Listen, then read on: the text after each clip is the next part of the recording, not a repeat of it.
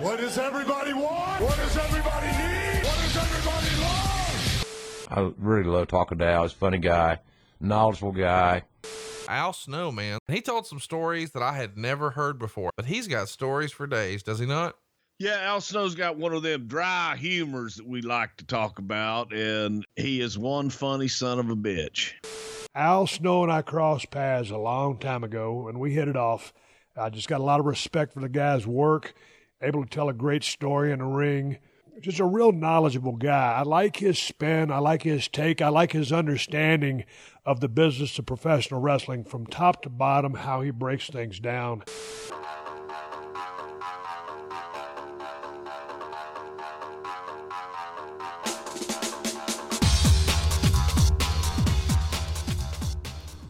Hey guys, what's up? My name is Jarett Orr, and thank you so much for joining me as we take a sneak peek and share some clips from what we've been working on at Inside Al Snow's Head.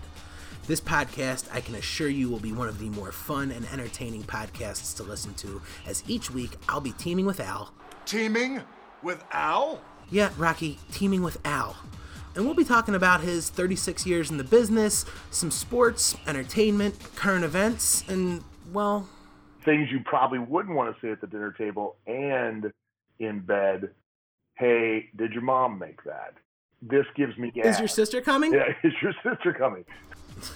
Although the point of the show is going to be having some fun and providing some laughs, Al's also going to be sharing some insight on things you may not have known about the sport of professional wrestling. Fill the listeners in at what's a mark. How did that term get to use? Well, mark is we have a lot of utilitarian words in wrestling. What I mean by that, like they're Swiss Army words. Like regular people have the word fuck. Like fuck is fantastic because you can use it as a verb, an adverb, an adjective, a noun, a pronoun. One of my favorites. I use it a lot of different ways. I use it quite often. A couple of them are kayfabe, gimmick. Gimmick is definitely a Swiss Army word. And mark. Now all of these terms originated back in the carnival days, where wrestling really started, because that was one of the few places, it was used as an attraction back then at the carnivals. And mark was not a derogatory term. It can be used as in a derogatory way, like you're a mark for that, or why are you being such a mark? Don't be a mark, that kind of thing. But it really wasn't intended as a derogatory term. It was actually a description of what took place in the carnivals. If you go to any carnival, you know that the main attraction is at one end of the midway, and then all along the midway are the games and the rides. And then at the very other end is the ticket booth. So the midway is set up that exact same way. Now, if you were to run the games, the only way you make money, the only way you eat tonight, is if you get people to come and play your game. And the longer you get them to play, the more money you make, because they put the money down. Now, if you yell at everybody on the midway, you're going to turn everybody off. You're not going to get anybody. And if you direct your attention to the wrong guy, then he's going to come and take space up at the game and not allow other people to play it, and he ain't got no money. So if he has no money, you're wasting your time, because you're not going to be able to make anything, and therefore you're not going to be able to eat tonight. So you're very motivated to want to attract the person who has money to spend. And the way that you know that is that at the ticket booth, they always set the ticket booth, if you were aware, they set it up just high enough or just low enough to where when you go to pay, they can look down in to your purse or wallet and see if you have money. If you do have money to spend, they would signal a guy across the way who would then walk past you, and either with some dirt or with actual piece of chalk, mark you. So that way everybody who were running the games would see that mark, realize you were a person who had disposable income, you had money in your wallet, and then they would double their attention to you, trying to get you to come in and play the game, and then retain you there as long as possible so they could try to get as much money out of you as they could. It sounds diabolical and evil, but it was a matter of necessity.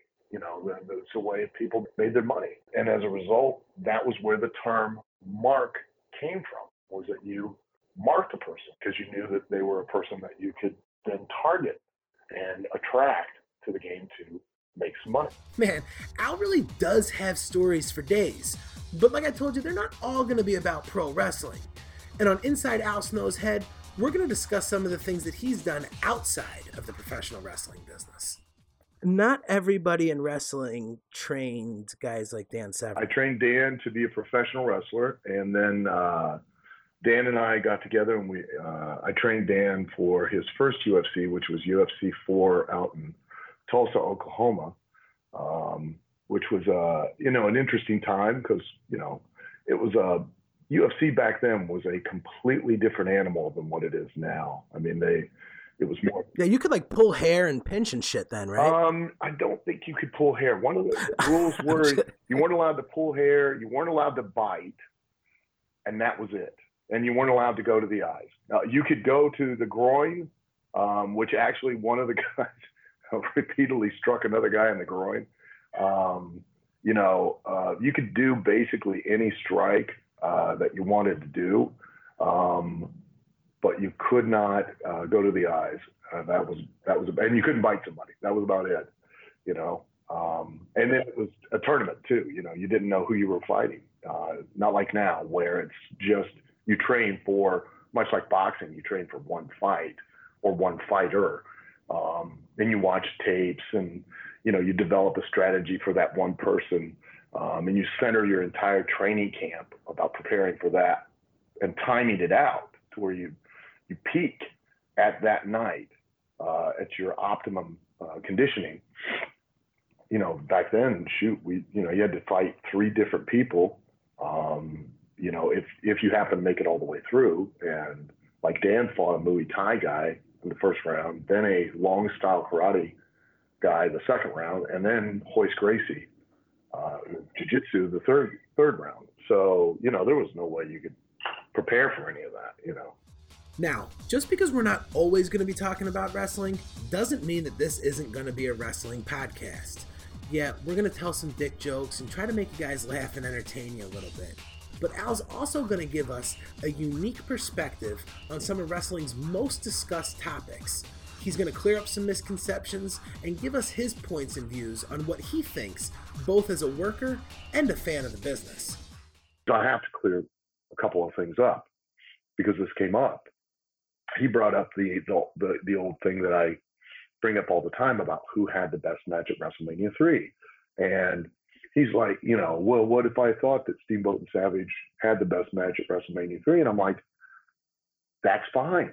I don't mind. And for clarification, the reason that this comes up is because the a big prevalent opinion is that Steamboat and Savage had the best match at WrestleMania 3, meaning that a particular fan, which was basically Dave Meltzer, and I have no problem with Dave Meltzer or his opinion because he's entitled to it because he paid his money to see the show, and that's fine. Oh, we're going to talk about Dave Meltzer at some point on this podcast. Oh yeah, and we can.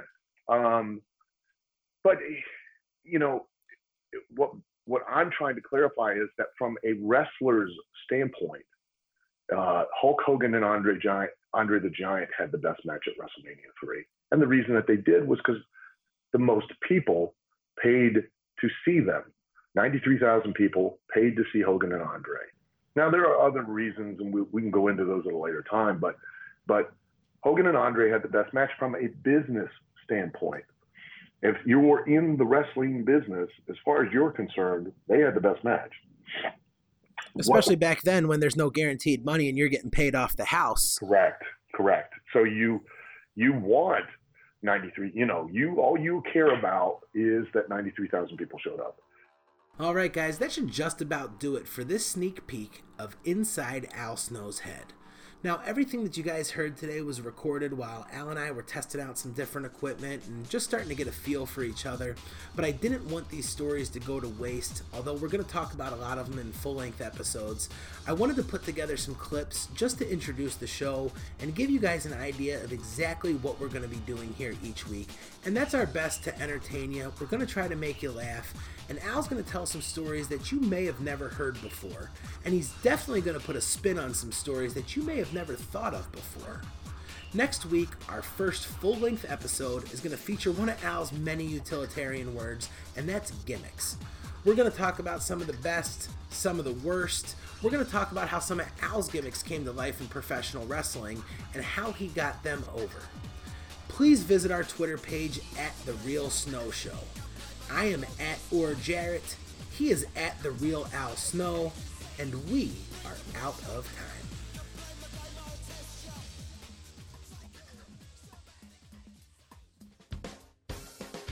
Hey guys, each week we're going to bring a brand new episode of Inside Al Snow's Head to you, and the downloads are going to be free thanks to our sponsors.